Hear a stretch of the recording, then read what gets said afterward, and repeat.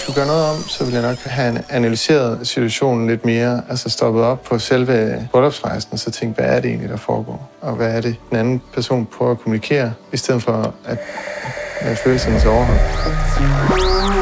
Nøj, det er fjernsyn for mig.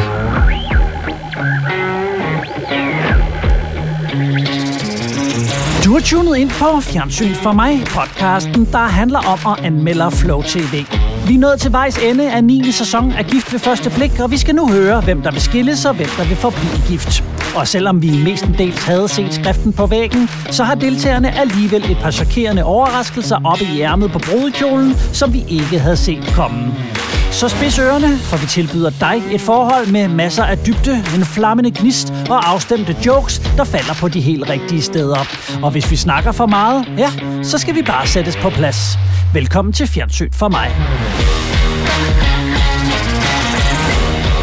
Sidste afsnit af Gift ved første blik er nu rullet over skærmen, og i sidste episode af vores lille podcast blev de sidste karakterer, eller de sidste relevante karakterer jo egentlig givet, fordi nu er vi nået til det store klimaks. Skal denne her podcast forblive sammen, eller skal vi skilles? Det er måske en snak, vi skal tage på et andet tidspunkt, men nu skal vi simpelthen snakke om, hvilke par, der er blevet gift, hvilke par, der er blevet skilt, og hvordan det egentlig går med dem i dag. Ja, det ved vi ikke, men ifølge afsnittet i hvert fald.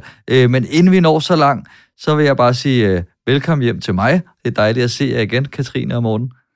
Jamen, velkommen til dig, Dan. Grunden til det her afsnit jo er lidt forsinket, det er fordi, du har været på Færøerne, i Færøerne. Hvad siger man egentlig? Det ved jeg faktisk. Det er jo en del af rigsfællesskabet, og man skal ikke have pas med, men det er måske, fordi det er en del af rigsfællesskabet. Jeg tror, at de vil, hvis jeg forstår, at det er meget, i hvert fald måske meget respektfuldt, for jeg har en idé om, at de ønsker noget selvstændighed, og det ligger trods alt også et stykke væk. Som man siger. Så jo længere væk, så siger man i. Jamen, de har deres eget flag, og de har deres eget sprog, og de har deres egen penge.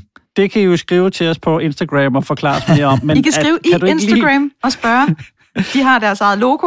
Kan du ikke lige lynhurtigt, Dan, fortælle, hvad lavede du på Færøerne, siden det var vigtigere end den her podcast?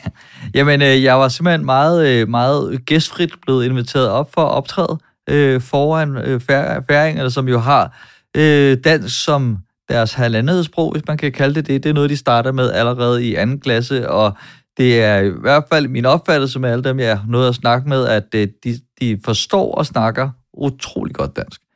Så der var, og da jeg optrådte, overhovedet ikke nogen sprogbarriere. Det, jeg har taget med hjem derfra, det er, der findes forkerte klæder.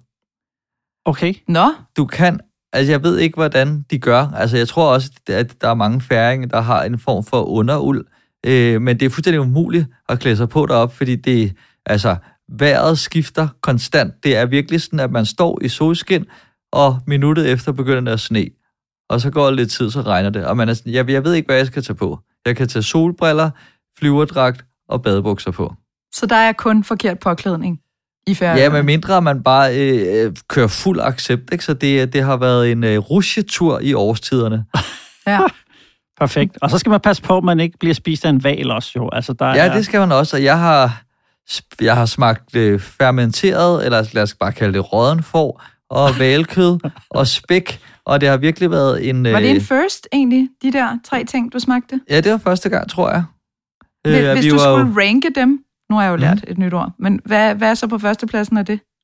Så det tror jeg, at hvad der smagte bedst, det er sådan en... Altså, alle 3 ting er virkelig en acquired taste, da alle tingene er meget kraftige. Jeg synes, hvalen var den... Nej, vi fik faktisk også noget tørret, noget vindtørret. Jeg tror, det var noget kulder. Det var måske det, der var mindst kraftigt, men dog stadig meget markant i smagen. Og så hval, og så spæk. Og det der fermenterede får, det var meget voldsomt for mig. Men det var hyggeligt. Vi var sådan ude inde og spise privat hos ham, der ligesom arrangerede det. Og man har et dejligt begreb. Det er et meget gæstfrit sted, og det er meget... folk bor i nogle små bygder jo, hvor man låser ikke døren. Det virker som om alle altid er velkomne hos hinanden. Man har et begreb, der hedder dørsnaps, som er en snaps, der står ved døren, så når man lige kommer ind, så får man sgu lige en snaps. Elsker. Ja, altså jeg var meget vild med den der, med kulturen og roen og accepten af, at det er, altså vejret skifter hele tiden. vi kan ikke gøre det anderledes, end bare gøre det på naturens præmisser. Og drikke lidt snaps til. Ja, hvis der kommer en grindehval, så hiver vi i håndbremsen og ja. Og holder permanent tour de chambre, lyder det som om. Jamen, fuldstændig. Og jeg elskede, at altså, det her meget, meget naturskønne område, så var det første, vi så, var den nye tunnel og en rundkørsel nede i en tunnel. Det var ligesom det nye varetegn på vej til Klaksvik. Men jeg troede, du skulle til at sige noget med en hval. Altså, det er min store drøm, det er at se hvaler. Jeg tror, jeg vil græde. Det har jeg kun set på Grønland. Det var for dårligt vejr, til vi kunne komme ud og sejle. Det var også den, jeg tænkte, hvis jeg var opvokset på Færøerne, søn af en fisker, der havde sagt, Dan, det vil være min store drøm, at du fører fiskeriet videre, så vil jeg sige, far, jeg vil ikke overleve 10 minutter ude på det vand der, med det her vejr. Nej. Jeg tror, det er en dårlig idé. Du må få nogle flere sønner.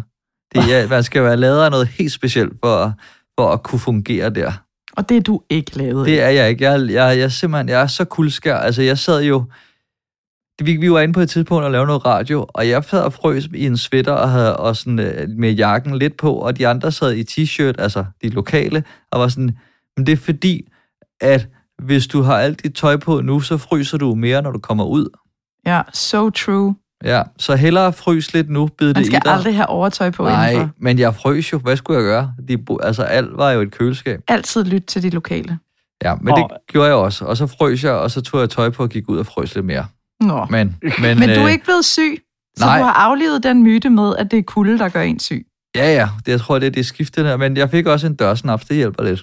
Ja, men altså, jeg er jo i sommerhus med 6 børn i alderen 3 til 9 år. Jeg sidder ude i et lille bitte anneks ude i haven, og hele dagen har været en stor kamp for at få dem til at tage tøj på, fordi de purernægter.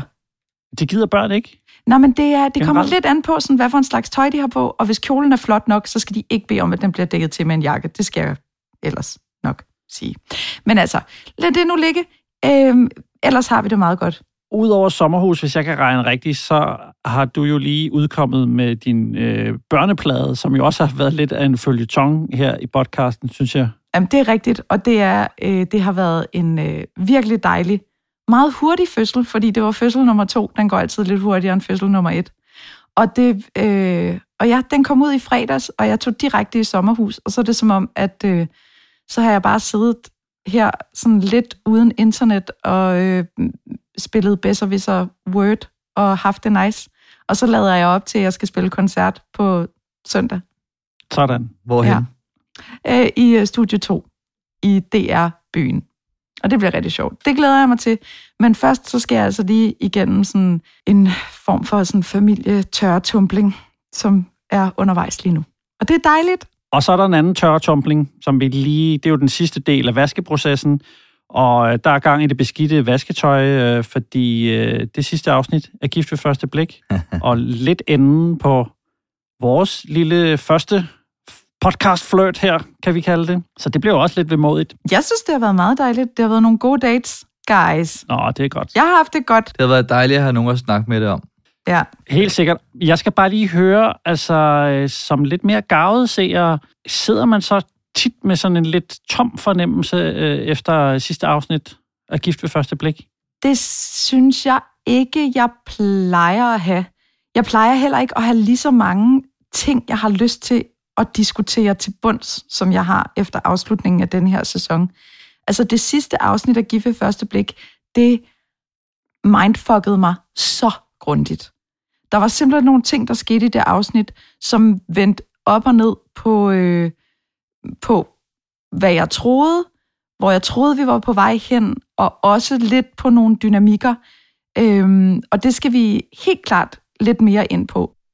Some years ago, I lived a hard life, but sunlight burst a ray through those clouds. Blandt andet så vil jeg sige, at Gud er blevet degraderet til Trine, efter den parterapi-session, hun havde med Rasmus og Sara. Kan vi bare gå direkte ind i det nu? Jamen lad os starte der, fordi det er måske også i hvert fald den største rusjetur for mig, fordi det startede som det store Hollywood-par. Vi var nærmest i Disney World, og prinsen, der fandt prinsessen. Og Jeg vil ikke sige lige pludselig, fordi jeg synes nærmest langsomt begyndte det der korthus at falde sammen, og så gik det bare hurtigere og hurtigere. Kan det passe, der var en af os, der lidt sagde, det er for godt til at være sandt? Det husker jeg ikke. Der er uler i mosen. Var der en af os, der sagde det? Jeg sagde, at jeg stolede ikke helt. Altså, jeg synes ikke, at den måde, han opførte sig på over for Sara, kom fra et oprigtigt sted. Fra, jeg tror, det var afsnit 2 eller 3, hvor jeg ligesom begyndte at sige, at jeg synes, at han performede en form for sådan maskulin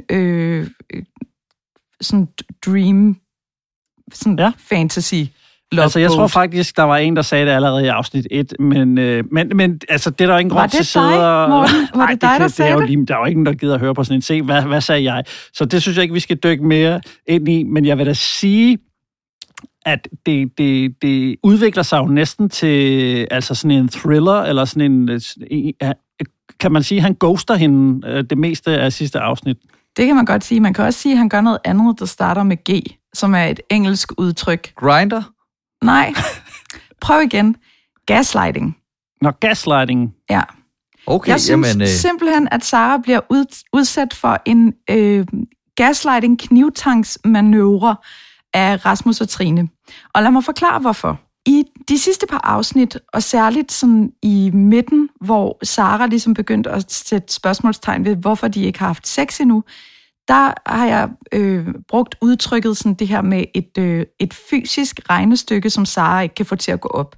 Hun kan ikke få det til at passe, at han ligesom krammer, kysser og er tæt på hende og tager initiativ til alle de her fysiske ting, men ikke har lyst til at have sex med hende. Og det gør hende grundlæggende usikker, fordi hun ser ligesom det der som en eller anden form for sådan... at det ved ikke, hun har brug for at blive bekræftet så på en anden måde. Altså, vil du mig, eller vil du mig ikke? Hvis ikke du vil gå sådan det næste skridt fysisk, så bliver vi nødt til sådan at gå det næste skridt åndeligt, eller også så bliver du nødt til sådan på en eller anden måde at forsikre mig om, at alting er okay. Så det der fysiske regnestykke har gjort hende forvirret. Og da hun så sidder i den der getaway, og hun hører Michael og Jeanette begynde at tale om noget, som resonerer hos hende, så lyser hun ligesom op, og vi snakkede også om i sidste afsnit, hvordan hun følte sig enormt forstået igennem hele Michael og Jeanette-situationen. Hun tænkte samtidig også, de ser glade ud, så der må være en eller anden form for sådan håb for, at det nok skal lykkes, men hun sad lidt fast i det der med, at hun ikke følte, at Rasmussen havde gjort hende tryg nok i deres relation til, at hun vidste, at han ville hende. Så sidder hun i parterapien, og så synes jeg lidt, at Trine, og det kan jo også godt være, det er klippet sådan, men jeg synes, hun lægger en lille smule ord i munden på Sara, sådan at få hende overbevist om, at hun har spillet ked af det, for at få hans opmærksomhed. Og Sara er så ivrig efter at få det der regnestykke til at gå op. Altså, det skal bare give mening for hende, så hun går med på hvad som helst. Men jeg synes ikke, det er fair. Altså, jeg synes simpelthen ikke, det er fair. Hun har været ked af det, fordi hun ikke kunne mærke ham, og han er kun stillet op, hvis hun har været ked af det, fordi han er bange for, tror jeg, at ligesom virke usympatisk. Og han har ikke kunnet give ordentligt udtryk for sine egne følelser.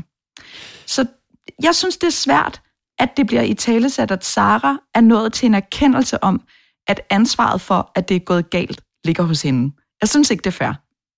Nej, men nu er det her jo også et afsnit, sådan for lige at lege helikopteren, altså hvor vi skal igennem en farlig masse ting. Vi skal nemlig igennem de her parterapier, og med Rasmus og Sara, det jo starter med en soloterapi, hvor hun lige får gelejtet hende på plads i forhold til det her. Nu skal du høre, Sara, det der var galt, det var, at du kom jo der og var ked af det for at få hans opmærksomhed, og så brød hun bare ud i et smil og siger, nå ja, det var jo det, der var i vejen med mig. Og så går hun videre med det. Men synes I helt seriøst også, at det er det, der i gåseøjne er i vejen? Ej, jeg tænkte også, at der er nogle mellemregninger, jeg ikke må have set. Altså, der er jo sket alt muligt, som både hvor der slet ikke er filmet, og en masse, som også er klippet ud af programmet, hvor jeg kunne heller ikke lige få det hele sådan tænkt, det lyder lidt mærkeligt. Jeg har sad og tænkt lidt på, for det er jo hende, der bliver det store offer i denne historie. Jeg synes også, det er rigtig, rigtig frygteligt, at det på en eller anden måde er blevet til hendes skyld, vil jeg næsten bruge det ord, og at han også til sidst kan sige, det er sgu for sent. den erkendelse, og det kommer aldrig til at ske. Jeg tror dog også, hvis jeg skal prøve at tage ham lidt i forsvar, eller prøve at være lidt, bare prøve at se det fra nogle andre sider, at han også er blevet enormt såret faktisk, bare på en lidt anden måde. Jeg tror, han er blevet lidt såret over, at han måske ikke har følt sig tilstrækkelig, og så er det blevet sådan et ond spiral, hvor hun har som programmet i hvert fald udstiller det, har fyldt mere og mere med de dårlige følelser, og han i kraft med, at hun er blevet mere og mere ked af det, at han måske også blevet mere og mere ked af det, fordi han har følt sig mere og mere utilstrækkelig, og det er jo også et dårligt match. Ja, men jeg synes også bare, at den måde, han reagerer på, altså, det kan godt være, at han har nogle følelser, og nu siger jeg, han har kørt, det er gået i en ond spiral, var det, du sagde, ikke? Fordi jeg synes næsten, det er ondskabsfuldt, den måde, han reagerer på, og tænker, ja, så gider jeg sgu ikke snakke med dig i en uge, og så samtidig, så synes jeg, det er enormt smukt fortalt, at så tager han hen og synger med i sit kirkekor, og som virker som sådan lidt, som sådan en devil in disguise, synes jeg virkelig, der står der og med en flot stemme, og hun er bare helt vildt ked af det. Der er gået snart mange dage efter vores sidste parterapi, og Rasmus har stadig brug for lidt plads og lidt ro. Jeg kunne bare godt tænke mig, at vi prøvede sådan at se, hvad vi kunne finde ud af. Fordi jeg jo synes, vi er kommet tættere på hinanden i løbet af de her uger. Nej, han har ikke svaret stadigvæk. Altså, det var bare, så har jeg sådan pakket til, og sådan, hvis det nu var, han ville ses, så har jeg jo pakket til, at jeg kunne blive herovre, og sådan, ja. Så lige nu, der hælder jeg jo til, at jeg egentlig gerne sådan vil prøve. Altså, jeg vil godt sådan se, hvad vi måske kunne, og nu har han brug for plads, så det er ret frustrerende. Hun efterlyst sårbarhed fra ham. Det giver han til sit mandskor. Hun efterlyser sex. Han giver nøgenhed til havnen i Aarhus. Altså, jeg har det sådan lidt... Det er... Og jeg er ikke ude på sådan...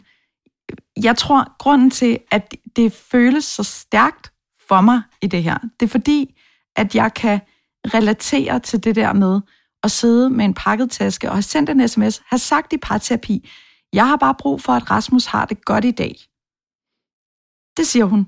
Og så siger han, det er da rigtig dejligt. Eller det er bare lidt for sent. Altså, jeg synes ikke, det giver heller ikke mening for mig. Det kan godt være, at der er nogle ting, vi ikke har set, men der er et eller andet i det der i mit regnestykke, som heller ikke går op, når vi får mulighed for at se så mange underhåndskast, kaldte jeg det, til flat bat i rundbold, og vi ikke ser en eneste gang, hvor hun... Altså, vi ser hende være ked af det på det der getaway, men jeg synes ikke, jeg ser hende være manipulativ med sine følelser i andre situationer. Og så synes jeg bare, det er stenet, at vi så til gengæld ser masser af det andet. Ja, jeg har ikke set noget, der retfærdiggør, at han er så sur på hende. I forhold til, man kunne forstå det lidt mellem med Pernille og Martin. Der havde de masser af klip, hvor Martin var irriterende og sådan noget. Jeg har bare ikke set noget fra Sara. Jeg tænker, at den respons, som han kommer med, er fair, er proportionel med det, hun har gjort. Det har jeg ikke set endnu. Jeg forestiller mig det, vi ikke har set. Og igen, altså, jeg synes også, det er... Ja, jeg prøver bare at tage den anden hat på, ikke? Så forestiller jeg mig, at når hun ligesom har fået noget fra ham, så har det aldrig været nok. Hun har måske skrevet en besked, han har svaret, hun har skrevet 4 mere, og så har han også, det var bare for at bruge en anden analogi på, at måske også har været sådan følelsesmæssigt, at han ikke har kunne give så meget, som hun måske har krævet, uden at der er nogen, der har gjort noget forkert. Men når man ser programmet, at det er ren tolkning på, at hvordan han kan reagere, som han gør, for det virker nemlig ude af proportioner. Men så er det bare meget nemt i den der getaway, og så ligesom give hende nogle komplimenter foran de andre. Altså, fordi det undrer mig lidt, det der... Jeg synes ikke... Jeg har bare svært ved at se den der teori holde stik, fordi at jeg synes ikke, at han har givet... han har ikke givet hende noget rigtigt. Jamen, altså, det, jeg kan ikke se... Nej, men altså, jeg kan ikke se sådan, når de har talt sammen. Altså, sådan, det er bare, hvis det er, at narrativet er, at jeg giver, og jeg får ikke noget igen, hvorfor har vi så ikke set ham give noget andet, end at han har kysset hende? Det er bare det, der ikke giver mening for mig. Jeg ser bare... Han virker bare meget drænet. Det er det eneste, jeg sådan hæfter mig ved, som kan forsvare, altså, at han bliver lidt djævelsk. Mm-hmm. Ja, men og det sidste, jeg bare gerne vil sige, det er, at han savner initiativ fra hende. Det er det, han siger. Og det stemmer heller ikke lige helt overens med det der. Og så synes jeg også, at han har jo så stillet sig i en position med hende i starten, hvor at det var ham, der tog initiativ til. Altså han indtog ligesom sådan en rolle, som var sådan meget ansvarshavende. Og så er det sådan svært for mig at se, hvornår at det så skulle tippe over og være noget andet. Men altså, jeg synes bare, det er smadret ærgerligt, fordi mit hjerte bløder for, sådan, jeg har lyst til at løbe hen og kramme ham og aldrig give slip.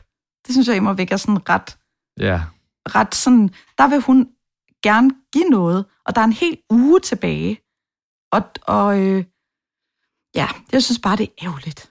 Jeg tror også, at hun står i sådan en situation og har svært ved at forstå, hvordan det kunne starte så godt, og så lige pludselig ikke være der.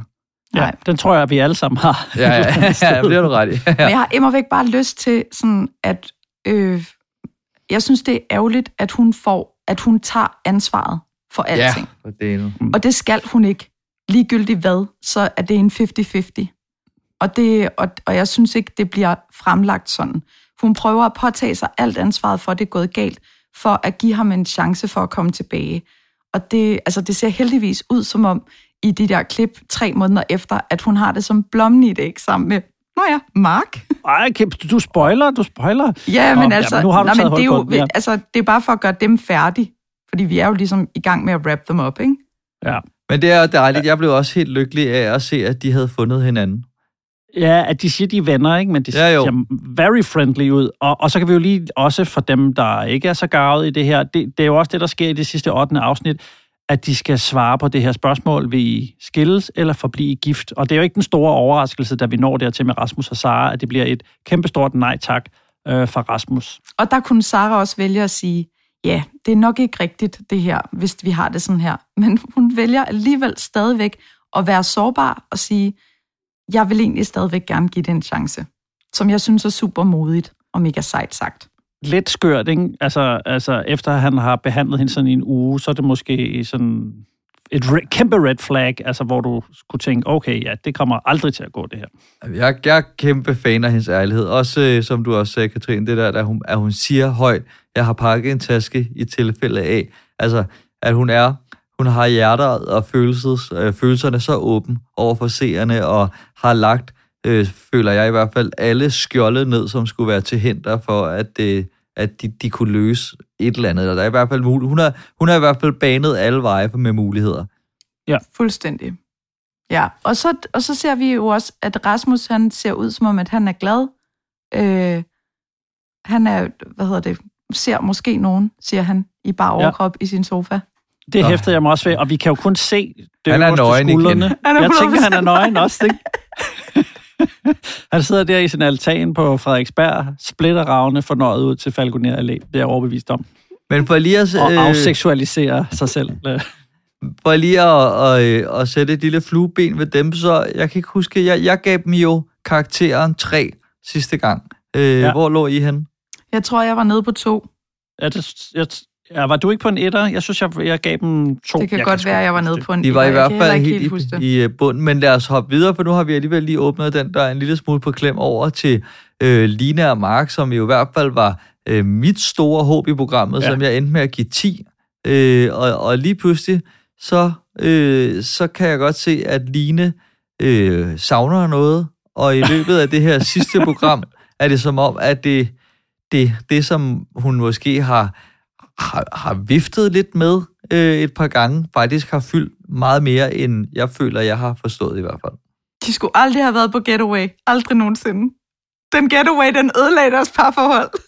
Jamen, okay, der er flere ting i det her. For det første, her føler jeg også lidt, at programmet ikke har fortalt mig alle de gange, hvor hun har luftet de her bekymringer.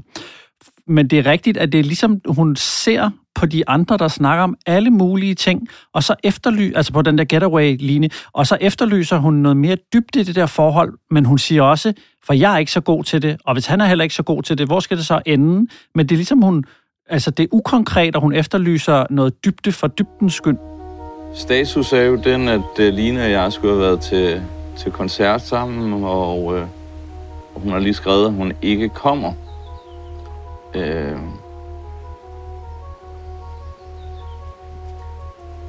Hun var træt og i lidt dårlig humør, og havde egentlig bare brug for at være sig selv.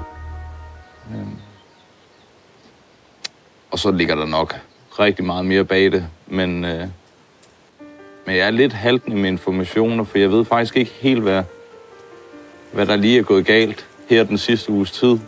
Men det har godt nok ændret sig meget siden Getaway-weekenden. Ja, altså hvis de havde været mere, fordi de har jo så nok heller ikke været mere fysisk tiltrukket af hinanden, fordi hvis de havde haft det, så havde det ikke været noget problem med den der manglende dybde, fordi så havde de taget det lidt hen ad vejen.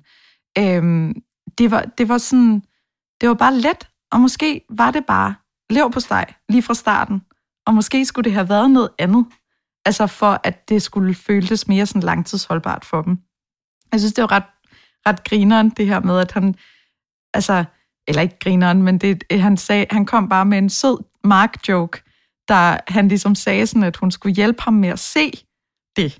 Du er jo trods alt optiker, som jeg bare synes var så sødt sagt. Jeg er jo fan af begge to, men jeg er stadig fan af Mark, og jeg så endelig ikke, men det er jo også altid svært, når man sidder der og ser en meget nedklippet version af et helt liv nærmest, ikke? Men jeg så dem jo ikke som overfladiske, eller i forholdet overfladiske, bare fordi de ikke havde dybe snakke. De lignede, jeg følte mere, at de bare var på en lang første date, hvor at lige nu galt det bare om at hygge sig og have de sjove stunder sammen. Og ja, så skal det andet jo nok dukke op med tiden. Ja. Men det var lidt som om, at den der getaway var Inception, ikke? Jo. Altså, at der blev plantet noget i dem, som de ikke kunne ryste af sig. Og han vidste ikke, hvad han skulle sige til det, fordi det er sådan noget, det er jo fuldstændig ligesom sådan, Morten, fortæl mig noget dybt. Ja, sådan, jamen, det er det. Hvad vil du sige? Ja, noget dybt som de andre par, ikke? Hvor der var ikke noget værre end at blive sammenlignet med nogle, altså andre med et eller andet, hvor man sådan, det kan vi jo ikke, vi kan jo ikke tage til Maldiverne, fordi vi har ikke pengene til det, eller sådan, du ved, et eller andet, man får skudt i skoene, som ikke kan lade sig gøre. Og det føler jeg også lidt af det, der er sket ved Mark, og de vender tilbage til det. Jeg tror, hun siger noget i retning af i en synk. Sådan, ja, jeg sagde det jo, men der er ligesom ikke sket så meget med det her dybde, og det er stadig meget ukonkret for mig, hvad det er. Altså, skal de snakke om, at de skal have børn? Skal de snakke om at flytte sammen? Eller sådan, det er jo ikke sådan et eller andet specifikt emne, hun gerne vil have taget op og behandlet. Lidt ligesom, når vi når til Jeanette og Michael, at de mangler den der manglende gnist. Det er dejligt konkret, og hvordan går det med det? Men det her dybe snakke, altså det bliver sgu for fluffy for mig. Jeg sad også og tænkte, har jeg haft dybe snakke med Sille, min kæreste? Eller sådan, altså jeg ved ikke, hvornår vi definerer det. Eller sådan, hvad der ligesom, jeg kan ikke huske, at vi har siddet og kigget hinanden i øjnene i 3 timer og snakket om noget dybt. Jeg tror, at dybe følelser, det er jo det, der er så syret, men jeg tror, at det er det, der opstår, når man har en eller anden form for konflikt. Så har man en dyb samtale, hvor man fortæller om, hvordan man har det. Og at nu følte jeg det her, og jeg havde svært ved, at du sagde sådan og sådan. Den eneste i gåseøjne konflikt, de har haft, det var, at de efter brylluppet, der havde lignet det som om, at de var gået en lille smule for hurtigt frem. Ja. Og der snakkede de sådan om det på en måde, hvor de ikke rigtig fik sat sådan mange ord på, hvad det var, det gjorde ved dem, at de var gået for hurtigt frem. De var bare sådan, jeg tror, at vi er gået lidt for hurtigt frem. Ja, men selvfølgelig, og vi tager det lige et skridt ad gangen. Altså sådan, så kommer Mark med de der floskler, han nogle gange kommer med, når han bliver fanget. Mener du? Nej, når Mark bliver fanget på det forkerte ben, i at skulle tale om sine følelser, eller tale om noget, som er en lille smule svært, så plaprer han. Og så sætter han bare bilen i frigear, og så trykker han speederen helt i bunden. Og så sidder han bare... Og det giver ikke rigtig mening, det han siger. Og han siger noget, men han siger ikke rigtig noget alligevel. Og det er virkelig, virkelig fint, at fordi han prøver bare at holde på den gode stemning stadigvæk. Men det gør han virkelig rigtig meget. Den skal han have. Jeg er i hvert fald skuffet. Over at de ikke blev sammen? Ja, jeg tænkte sådan, I skal bare hygge jer, og så sker livet sammen med jer. Og hvis I har det godt imens, så er det jo dejligt. Men jeg tror heller ikke det. Du kaldte den lidt faktisk, Dan, helt i starten, og sagde, at hun friendzonede ham. Og jeg tror aldrig, hun har været blæst fuldstændig bagover, ligesom vi har af Mark. Og når man ser det tilbage, altså når man ser, hvordan slutningen er, og tænker tilbage, sådan har jeg det i hvert fald, så kan jeg godt se, okay, ja, sporene var der egentlig til, at det bare... hun var sgu bare lidt med for the run. Fint hus og en sej bil og sådan noget, men der var ikke den der, jeg elsker ham. Altså, hvor han fantastisk. Det har der jo ikke været nogen spor. Vi blev alle sammen forelskede i Mark, undtagen Line. Ja, hun men jeg sluttede også... på en slet mine. Ej. Okay. Det er også sent, skal vi lige sige til vores lyttere, vi sidder her optaget. Så hvis det bliver lidt mere vrøvl, end det plejer at være, så det er simpelthen, fordi vi er langt over vores sengetid nu. Og jeg har jetlag. Men jeg synes, at Line hun var lidt svær at læse for mig, i virkeligheden. Fordi at det er svært for mig at se helt sådan de store udsving hos Line, og det er fordi, jeg ikke er vant til at afkode den form for sådan... Altså, jeg er ikke vant til at afkode en Line, ligesom jeg heller ikke er vant til at afkode en Niklas. Jeg er meget vant til at afkode en Martin og en Pernille og en Sara. Jeg kan ikke afkode Rasmus helt. Altså, sådan, forstår I, hvad jeg mener? Det der med, at Line lignede en, der var glad. Ja. She had me fooled. Det havde hun virkelig. Apropos Niklas og Sara, hans spouse eller forhenværende, var de slet ikke i parterapi efterfølgende? Mødtes de kun lige og kiggede på nogle bryllupsbilleder, og så sagde hun, ej, dine venner ligner nogen, der er til begravelse? De var ikke til parterapi. Men de så heller ikke ud som om, at de var nogen, der havde brug for det, fordi at den afslappethed, som man havde lyst til at kunne tage den der bryllupsbillede-session, og så spole den tilbage til før de tog til Budapest. Fordi der var jo, altså sådan der havde de det hyggeligt, og de grinede, og hans jokes faldt på de rigtige tidspunkter, og der var sådan, timingen var i orden der. Okay, jeg afbryder lige en lille smule, og så går jeg så piller jeg lige sprækkerne i den der sekvens, ikke? Fordi det, hun blandt andet siger, det er et element, der er i det her afsnit. De får hver stukket sådan en bryllupsbog i hånden. Nogle sidder sammen, andre sidder hver for sig og kigger i den, og det er nogle utroligt flotte billeder. Men det, hun siger til Niklas, det er, ej, prøv at se dine venner, de ligner til begravelse, næsten sådan, hvor nogle kedelige venner du har. Og så kigger hun på billedet af sig selv og tænker, det kunne blive mit profilbillede, hvis man lige klippede dig ud. Altså, hun er bare videre. Han er sådan en, man klipper ud, og det synes jeg er en meget fin metafor på, hvor hun er mentalt i det der. Men var det ikke lidt en joke? Altså, jeg synes bare, det var sådan lidt banter. Jeg føler, at de virkede bare ikke ligesom om, at han var med på den banter. Nå, det synes jeg da han sagde sådan, nå, der er ikke noget. Altså, jeg synes, han greb den der meget godt. Men godt de jokede lidt, men altså, nu kigger jeg jo på subteksten. Katrine. Ja. Og der tror jeg, der lå bare noget under det, der ligesom fortalte, altså der er jo, med humor, det må du også give mig ret i, Dan, med sådan noget humor der er det jo altid bedst, hvis der er lidt en grad af sandhed, der ligger og gemmer sig et sted, ikke? Og det var en stor en. Det tror jeg bare godt, han kan klare, fordi jeg synes også lidt, at det er sådan, han selv joker. At det var ikke særlig svært. Altså, det er jo sådan noget, jeg synes, han joker på den samme måde over for hende, men det er bare faldet forkert de gange, han har gjort det. Det er jo den måde, han joker på. Ja, og han siger også i en synk, de reflekterer faktisk meget fint over alt det her, der er sket, og han har i hvert fald lært nogle ting om, hvordan hans måde at opføre sig på måske kan blive fejltolket, hvor han siger sådan noget i retning af, og så må jeg jo lige lære af alle mine jokes og alt sådan noget, dem skal jeg lige holde lidt igen med, og hvor det så mange var der heller ikke, Niklas. Jeg tror også noget andet, jeg har fået med fra mit ægteskab, er, at måske ikke alle mennesker lige forstår mig. Jeg skal nok lige kigge, hvilken situation jeg er i, hvor presset en situation er det, hvor vigtig en situation er det. Lige følge det lidt mere an, før man kommer med de sjove ting og de lidt afslappede ting. hvem er det egentlig, jeg snakker med? Altså, det var ikke en jokes-maskine, der kom strygende ind, på mit fjernsyn i hvert fald. Niklas, han er virkelig, det svarer jo også meget godt til hans bogreol, og al den selvhjælp, han ligesom sådan har undergået i alle de bøger, han har læst, at den der refleksion, han er måske en af dem, der reflekterer allermest over, hvordan han selv har været i eksperimentet. Fordi Sarah, hun reflekterer ikke lige så meget over, hvad der gik galt on her behalf, som han gør. Og jeg har det sådan, at det er virkelig dejligt, at han tager ansvar, men så behøver han heller ikke at tage mere. Det var nemlig en 50-50. Det gik galt. På skift var de 100% ikke gode over for den anden. Men de skiftedes ligesom, det var en meget binær sådan undergravning af deres relation. At først var det Sarah, så var det Niklas, så var det Sarah, så var det Niklas, og sådan gik det frem og tilbage. Det var et meget godt match i at gå fra hinanden. Det må man sige. Det må man sige, at grave hullet dybere. Det var sådan helt, lad os prøve at fylde det op igen med den her skovl. Altså, det gik værre og værre. Tager du skovlen, Niklas? Men i hvert fald kan vi måske også godt kigge tilbage på vores egne betragtninger, så har det jo aldrig været et par, vi har stolet eller troet så meget på, og jeg mener også, at vi i unison gav selvfølgelig et sidste gang, fordi de gik fra hinanden, men også afsnittet før, det var der heller ikke mange point op af skalaen. Til gengæld så har Niklas scoret mig, altså sådan på en eller anden måde.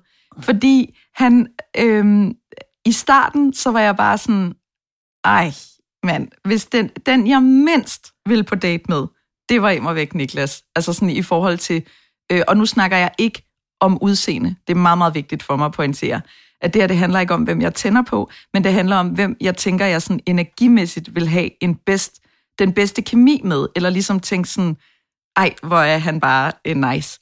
Og Niklas, han er den, der har haft den stejleste udviklingskurve positivt på mig. Altså, fordi jeg synes virkelig, han er endt et sted, hvor man tænker sådan, kæft, hvor er han nice. Jeg synes, jeg får det faktisk sådan ægte optur, når jeg tænker over,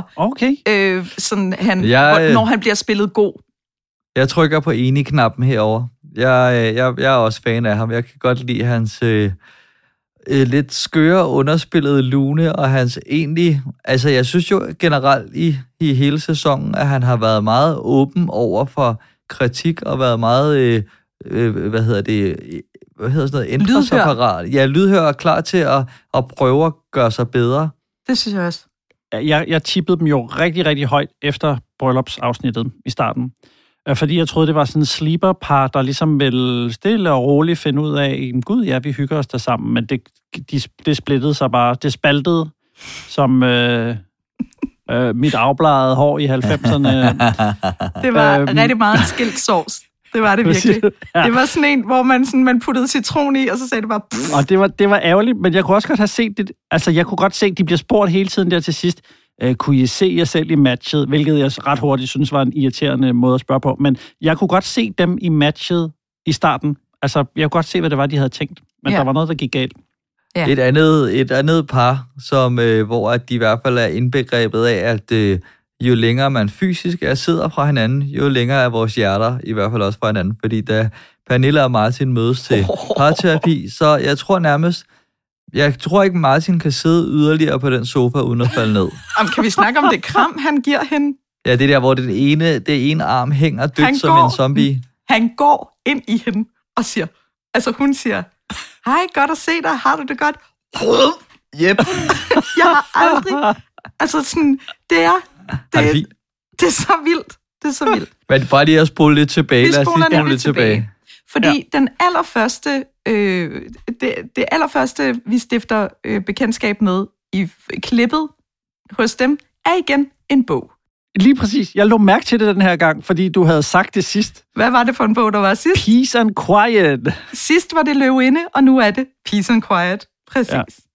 Og så skal vi da ellers se en scene, som er Lady Macbeth værdig, vil jeg sige, i hvordan man får trumfet en skilsmisse rimelig hurtigt igennem, hva'? For at blive direkte skilt er der en række betingelser. I skal være enige om at blive direkte skilt. Men det synes jeg, vi er. Nå. Er der en særlig årsag? Nej. Nu håber jeg gør det rigtigt. Yes. Jeg har det fint med, at vi nu bliver skilt. Altså, jeg er en masse erfaringer rigere, og jeg husker tydeligt, da jeg sad og netop skulle gifte sig, uden at vide, hvad det var, jeg ville stå tilbage med. Det ved jeg nu. Det er jeg taknemmelig overfor, men jeg har det også fint med at blive skilt. Tak for den ansøgning. Du vil i løbet af 24 timer modtage en kvittering med oplysning om sagens forløb. Ansøgningen vil også blive sendt til din ægtefælle. Godt. Sådan. Kan være, at jeg skulle skrive til Martin. Nej, det opdager han. Altså, jeg har aldrig set nogen i en eller anden form for interaktion med borger.dk være lige så nøgtern som dem, jeg forestiller mig sidder på den anden side af skranken, når de skal lave en form for borgerlig handling. Altså, jeg er mere følelsesmæssigt engageret, når jeg går ind og tjekker min forskudsopgørelse, eller bare bruger min... Altså, fordi jeg også bliver lidt irriteret over alle de steps, jeg skal igennem, ikke? Men altså... Det er smooth sailing for hende. Det er direkte ind. Er det direkte? Direkte skilsmisse? Ja. Er der en særlig årsag? Nej. Ikke en, vi skal gå ind i. Men det jeg hæftede mig ved, var, at hun lige siger, henvendt til VJ'en, skal jeg lige skrive til ham? Nej, det opdager han. Det er så vildt. Det er så vildt. Ej, den er også hård. Ja, den er måske, hun skulle måske lige have skrevet en besked om, at der er altså en skilsmisse på mig. Klip til Martin. Der er brev. Men det er virkelig også et forhold, hvor at, jeg vil ikke sige, at sympatien er skiftet, fordi jeg holder stadig utrolig meget af Pernille, men jeg har virkelig ondt af Martin, fordi at han slår mig virkelig som en såret mand, som bare gerne... Jeg er ikke sikker på, at han nødvendigvis nogle gange har været nogensinde har været forelsket i hende, men han har bare gerne vil give det her en chance, og han har gerne ville det her. Og jeg tror, at han er blevet så utroligt skuffet, og det er måske gået hen og blevet lidt, både lidt personligt, men så er hun også blevet sådan,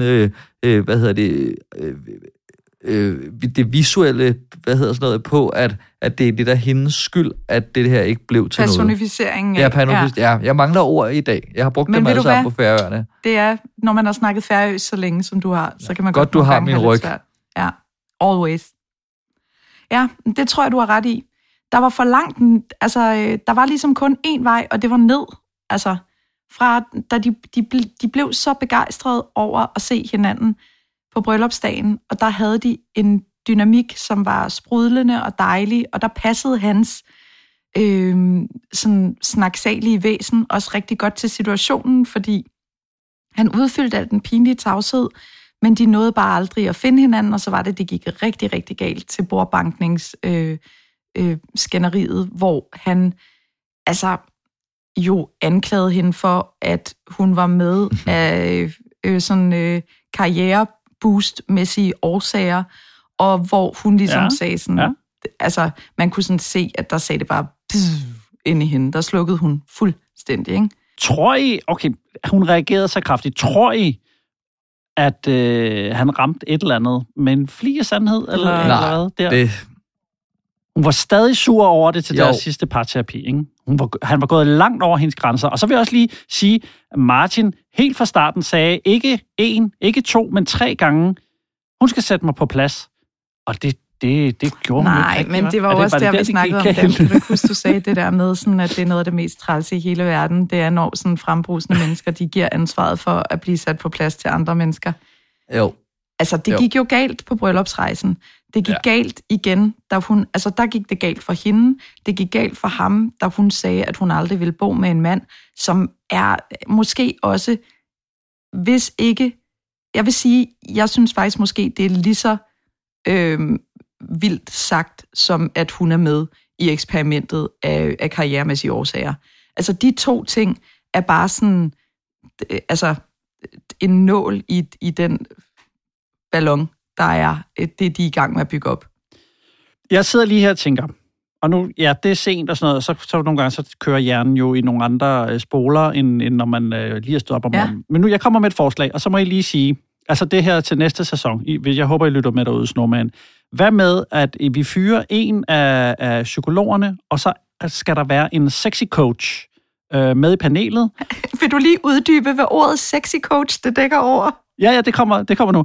Og så, når de har mødt hinanden, brylluppet og sådan noget, så ser Sexy Coach lige lidt af optagelserne, analyserer på og siger, Martin, hvis du skal være lidt mere sexy time med Pernille, så skal du lige, spørge ind til og lade være at afbryde hende hele tiden. Det er super unsexy. Og til Niklas for eksempel, drop Stig Rossen-skægget, spørg om hun har lyst til at sidde ned, fordi hun har taget de forkerte sko. Altså, hvor man lige kommer med nogle pointers til, hvordan, og vi kommer også ind på det igen til Michael, fordi Dan havde jo også helt fat i den lange ende sidste ting, men sådan en, der lige guider dem gelente hen, forstår jeg, hvad jeg mener, hen på den rigtige. Jeg forstår godt, hvad du mener, men jeg kan så... virkelig ikke få det til at passe til betegnelsen sexy coach. Altså, du mener ikke en seksolog, vel? Du mener sådan, du mener scorekaj, at de skulle have Er det ham? Ja, det skal vi grinse Peter Myggen? Altså, det er jo nyt. Vi kan godt arbejde lidt med titlen. Det er Peter Myggen, der skal komme og sige, love is in the air. Ja, måske lige altså niveauet mere seriøst end scorekaj. Men jeg synes bare, der var... Altså, Trine kunne noget. Du sagde jo også, at hun har tabt status hos dig. Men det der med, hvordan charmerer man den anden? Hvad er deres... jamen, ikke kærlighedssprog, men sådan, hvad er det, du skal gøre, for at du lige rammer dem i hjertekuglen, ikke? Og der har de fejlet rigtig mange af dem. Og det var ikke noget, Trine rigtig kunne hjælpe med. Det var mere på det følelsesmæssige. Ja, jeg forstår, hvad du mener. Kan I forstå, hvad jeg mener? Altså, jeg synes, din hjerne er spændende om aftenen, Morten. Det må jeg sige. Ja. Vi kommer jo også ind på altså inden vi når til den lykkelige afslutning, så er der jo en sidste skilsmisse, som slet ikke bliver omtalt, men det er jo mellem DR og Sara Holst åbenbart, fordi vi har jo ligesom en tredje ekspert, som vi jo har set, altså ikke set i 4 afsnit, og det er meget mærkeligt, synes jeg. Kan vi bare lige vende, at Trine, hun er jo det helt store hovedperson blandt eksperterne, så har vi Eivind, som lidt er med på, jeg ved ikke om det er anciennitet, og som bare lige kommer ind fra siden en gang imellem og lige siger et eller andet. Og så er der den sidste, som har været en stor del af matchmakingen også, og hun er forsvundet. Det er super mærkeligt. Ja, lad mig lige sige en ting mere, fordi Eivind, han har jo fået rollen som overdommer nærmest i det her afsnit, fordi det er ham, der skal spørge dem til sidst. Der er ikke rigtig mere i det. Vil I være sammen, eller vil I skilles, ikke? Og det er ligesom hans rolle i det, så han fylder enormt meget i det her afsnit, men det tunge arbejde ligger jo hos Trine. Men det er rigtigt, den sidste Sara er skrevet helt ud. Jeg ved ikke, om de til sidst tænkte, men hun fik jo lov til at sige noget. Altså, hun sagde faktisk noget. Jeg kan ikke lige huske, hvad det var, men jeg blev mærke i, at hun lige pludselig var der. I det her afsnit? Ja, det var hun. Hun sagde sådan i starten, tror jeg, noget med, at det parrene ligesom skulle finde ud af i slutspurten, det var et eller andet. Det kan være, du har set. Har I set Extended Cut, måske? Det har jeg højst sandsynligt. Ja, Director's Cut, ja. Ja, men hun var der meget lidt. Men altså, ja, jeg synes også, det var en lille smule sådan overflødigt, at der var 3 eksperter, og jeg kunne ikke differentiere, hvad er det, hun taler om, som Trine ikke kunne have talt om. Og det, jeg tror lidt, som hvis man skulle kigge på deres roller, som ikke er så klart defineret, så havde vi jo Sara, altså psykolog, terapeut Sara, hun var jo meget på banen i starten, fordi hun tog hjem til parrene, så hvordan de boede, og var med til at matche dem meget mere. Så det kan godt være, at hun var sådan mere i den indledende fase, at det var det, programmet ligesom har brugt hende til. Men igen, det var ikke sådan helt tydeligt defineret, hvor de skulle på banen hen. Det er lidt som om, at det er ikke helt ved tør at kalde det et eksperiment, og vi ligesom tror på, at der er blevet matchmaket ordentligt, hvis ikke vi ser matchmakeren. Ja, og hvis der ikke er 3 eksperter. 2 er for lidt. Ja, det er simpelthen... det er jo også bare et tidsspor, fordi vi har jo stadig Jeanette og Martin. Mm. Ja, Mortens yndlingspar, tør jeg vel næsten godt sige. Nogen, der er vant på mig, men som jeg aldrig har troet 100% på, fordi det er den manglende gnist, altså blev italesat så mange gange, og det plejer at være gift. Ja, men den manglende gnist, den viste sig ikke at handle lige så meget om fysik, som den bare handlede om det her med, at hun skulle sådan, at der skulle, der var alt muligt, der kunne sætte ild til det der, til al gassen i deres parforhold, er det eneste metafor, jeg kan bruge her. Det er også ved at være sent herover, men altså, de har jo en masse gode takter i deres parforhold. De mangler bare det der med at virkelig sådan shine over for hinanden. Han prøvede at tage hende med på chokolade- eller lakridsfabrik for sådan at vise sig i sit rette element. Men det, der har vist sig at være den største booster af deres parforhold, udover at de er pissegode til at løse konflikter sammen, og at hver gang de har haft en konflikt, så har hun sagt, at hun er endnu mere på. Og det synes jeg har været et rigtig godt tegn. Det, de så har gjort, det er, at de har hentet den gnist og den, bekræftelse i, at de har fundet et godt catch. Den har de hentet hos deres familier. Ja. Fordi hvem er de bedste til at advokere for, at nogen er fede? Det er dem, der har lavet vedkommende. Og jeg tror simpelthen, at det, at Jeanette har set, der er faktisk mange mennesker, der er ret vilde med ham der, Michael. Se bare hans familie, de er ret vilde med ham. Der er noget om snakken. Og så er hun kommet mere på af det. Tror jeg ikke, det er rigtigt? Måske. Det har i hvert fald fyldt meget. Ja, det vil jeg give ret i. Men jeg kunne ikke lade være at sidde og tænke på det der, Dan sagde i sidste afsnit med det forklår med Kasper Christensen, og han bare skulle sige, nu kører jeg på min motorcykelkæling, eller noget af den dur. Og det var jo ligesom det, hun efterlyste hos hendes solo-session hos Trine. Det skal du lige uddybe for mig. Hvad var præcis hvad? Jamen, hvis hun savnede, i min optik, så virkede det som om, at hun savnede, at han ligesom sagde fra, og var lidt sådan en, viste nogle grænser, og var lidt en mandemand, ikke? Og ikke hele tiden var en føler. Faktisk måske han lige var lidt en idiot og gik sin egen vej. Ja, det tror jeg ikke, jeg er helt enig i. Men jeg forstår godt, hvad I siger. Når han begynder at vise sin egen meninger, det kan jeg helt klart booste. Jeg lurer nemlig på, at det her med billedet af ham som mand, ja. At nogle gange kan man godt få sådan nogle billeder af hinanden, som egentlig sådan dæmper lidt tiltrækningen. Ja. Og i din historie hører, at det er vigtigt for dig, at han er stærk. Ja. Ja. Så du kan læne dig op af ham. Helt sikkert. Jeanette er i proces med at overgive sig til relationen med Michael. Når Michael får givet Jeanette noget modspil og sat tydeligere ord på sine behov og grænser, så opnår hun en større respekt for ham, som også har forbindelse til den fysiske tiltrækning. Og det bringer hende også tættere på det billede af en mand, som hun kan forelske sig i. Til gengæld skal jeg lige høre, om I også synes, at det gik glip af et kæmpe højrespark. Vi får en mål, mens målmanden han var i kiosken.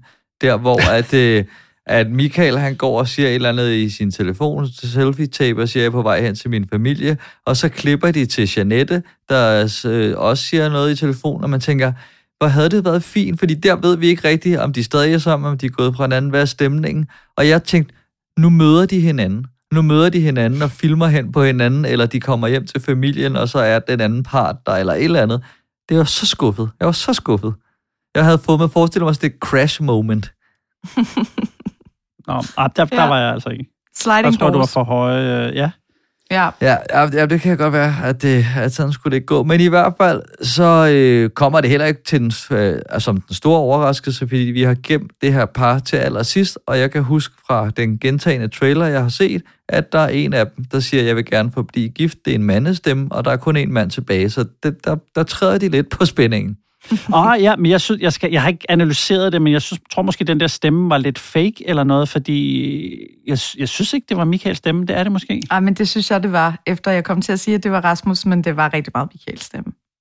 Det må jeg sige okay. som vocal coach. Ja, det er rigtigt. Der var ikke gjort noget ved den. Det var bare den samme stemme. Okay. Men det er sjovt, fordi han mangler de sidste 10% i tryghed, som hun mangler i tiltrækning. Og på en eller anden måde, så er det jo sådan, for at han kan give hende den tiltrækning, så skal han af med de der sidste 10% og være lidt ligeglad med, at der er en snert af utryghed. Han skal bare sådan træde ud på den der is og stole på, at den er sikker. Og det gør han, og det virker. Og så viser han den sådan, så tror jeg, at det skifter, og så bliver hun tiltrukket af ham. Altså, nu sagde du vocal coach, men måske er det næste sæsons sexy coach. Vi hører nu lige komme med den der analyse der, Katrine. Der. Mener du, at jeg skal være sexy coach? Jeg er fuldstændig klar. Ja, godt. Jamen, det er perfekt. Men i hvert fald er de på ferie 3 måneder efter, og må ikke, at de stadig... Vi ved jo ikke rigtig stadig, om de er... Jo, det ved vi godt. Fordi har du været inde og... Okay, jeg googler det også lige. Nej, fordi I kan simpelthen bare gå ind på DR's egen... Nej, det var ikke dem. Dertil. I kan gå ind på DR's egen Gift ved første blik podcast, og så kan I jo lytte til det afsnit, fordi nu er vi ved at være færdige med vores, så gør det ikke noget, at I også lytter til noget mere Gift ved første blik content. For ved I, hvad der sker i det afsnit af Gift ved første blik podcasten, hvor Rasmus og Michael og Jeanette og alle de andre, de er inde i podcaststudiet? Nej. På én gang? På én gang. Og lave Afrika-sangen? Ikke den. Og den skal jeg ikke bede om, at vi snakker om igen. Ved I, hvad Michael han gør? Han frier til Jeanette, og Jeanette siger ja. Okay. Det er irriterende, ikke? Okay, jeg kan mærke, vi skal... Jo, altså fordi... Det er svært at konkurrere med i vores... De bliver gift igen. Alle sammen nej til at komme herind og fri. Ja, men så til gengæld, så Rasmus, han havde sådan et helt best man moment. Så er der jo også sket det, at Rasmus og Pernille, de er blevet venner, åbenbart. Og Mark og Line er blevet venner. Men det er da dejligt. Nej, Mark og Sarah, undskyld. Mark og Sarah, Rasmus og Pernille, og den havde jeg ikke set komme. Nej. Men de er blevet venner. Men bare venner, ikke? Jo, bare venner. Bare venner. Men 1 ud af 5 par blev sammen. Det var lidt under det, vi havde spået og håbet, men i kærligheden skal vi jo også turde drømme. Men jeg kunne godt tænke mig, at vi... Det var meget smukt sagt, Dan. Ja, og jeg er ked af, at jeg ikke lige lod den hænge lidt mere, Dan. I kærligheden skal vi også turde drømme. Ja. Sødt. Det lyder som et nummer af Katrine Muff. Det kunne jeg aldrig have skrevet, det der. Det er Dan Andersen copyright. Men guys, vi bliver nødt til lige at snakke om den aller sidste ting, og det er, tror I, at de nye tiltag, der har været i Gift ved første blik eksperimentet, har været positive faktorer for Michael og Jeanette? Tror I, at hvis de skulle sove sammen på bryllupsnatten, og der ikke havde været de der indlagte pauser, og alle de der nye tiltag, de har haft, tror I så, at Michael og Jeanette, de var blevet sammen? Morten? Jeg har tænkt meget over, om den her sæson er gået lidt for meget over i den anden grøft, fordi, jeg kan jo ikke vide det, men hvis de nu lige havde fået lidt under vesten, og havde fået punkteret den der boble fra start af, afmystificeret den. Ikke afseksualiseret, men afmystificeret den, var det, jeg prøvede at sige. Det samme lidt med Rasmus og Sarah. Måske var det sket noget helt andet, hvis de havde sprunget ud i det fra start af. Det kunne jeg kunne godt tænke mig at se den alternative verden-version med de samme par, hvor det var sket. Jeg tror ikke, det havde gjort den store forskel. Jeg tror faktisk ikke, at de havde været sammen den første nat, uanset hvad der var sket. Så havde Michael, jeg tror, han havde holdt sådan en respektfuld afstand. Det forestiller mig faktisk. Men som seer er jeg personligt glad for de nye tiltag. Og som vi var inde på i starten, jeg er glad for, at vi har skruet så meget ned for eksperterne. Vi har måske skruet så meget ned for dem, at vi kan se, at vi kan undvære halvanden. Det er så en anden ting. Men vi ser, hvad der sker i næste sæson. Ja, det bliver interessant, fordi jeg kan se, at de søger jo allerede i hvert fald, når man sidder og ser programmet, så kommer der noget tekst med skriv til sådan og sådan, hvis du vil være med. Og det kan jeg da kun opfordre folk, der sidder og lytter til derude at gøre, så, fordi jo flere, der melder sig, jo større er potentialet til, at de kan lave nogle gode matches. Så bare kom i gang, alle jer og det er jo 1 ud af 6. Altså, det er da stadigvæk ret gode odds, er det ikke? Eller sådan, og 1 ud af 5. 5 par. Ja, jeg er dårlig til at regne. Men mens vi venter på næste sæson, så kommer der forhåbentlig, eller det gør der jo en masse spændende tv, og jeg kan da sige, hvis I spørger mig, så synes jeg jo, at vi 3 skal forblive gift og fortsætte podcasten og kaste os over nogle nye spændende programmer. Altså, nu har vi jo afsløret sidste gang, at vi kommer til at kaste os over flokken, og vi er allerede lidt sent ude, fordi Færøerne, kan man sige Færø-ture. Måske on-Færøerne burde vi have kaldt dem. Ja, on-Færøerne. Færø-tours. Og alt muligt andet. Så vi kommer lidt sent i gang, men så det bliver nok et dobbeltafsnit første gang, vi kaster os over. Ja, men jeg kan også sige, som en, der lige i hvert fald også, vi har jo snuset lidt til det for lige at lave en scouting mission. Det er jo et helt nyt koncept, så er der måske også lidt mere kød på, hvis man slår de 2 første programmer sammen. Det er nok ikke helt dumt. Men jeg synes, det har været super sjovt at se hele sæsonen af Gift ved første blik, og endnu sjovere at snakke om det sammen med jer. I lige måde. Og må jeg godt lige have lov til at sige tak, fordi at I har inviteret mig med, og tak, fordi at I har været så søde ved mig, og har kunne klare, at har kunnet sætte mig lidt på plads. Det har du trængt til. Og tusind tak, fordi du havde lyst til at være en del af det, og tak til alle jer, der lytter med og skriver til os, og alle, vi har fået nogle utrolig søde beskeder i vores indbakke for lyttere, som føler, at de også er blevet en del af vores tv-bogklub. Ja. Og det gør altså simpelthen bare, at man har lyst til at blive ved med at arbejde gratis, må jeg sige. Men altså, apropos det, ikke, så er vi jo stadigvæk på det der 10'er, hvis man har lyst til at støtte det økonomisk. Det vil vi sætte enormt stor pris på. Men kan I sove godt? I lige måde. Jeg skal ind og spille bedservisser ord. Sådan. Og drikke rødvin med min mor og far. Jamen tak for nu. Så tak godt. Og vi ses til flokken. Ja, hej.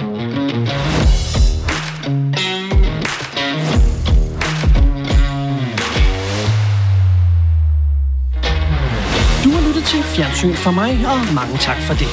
Det var alt, hvad vi havde valgt at bringe i denne omgang, men frygt dig, vi vender tilbage, når du mindst venter det. Guds fred, vi høres ved.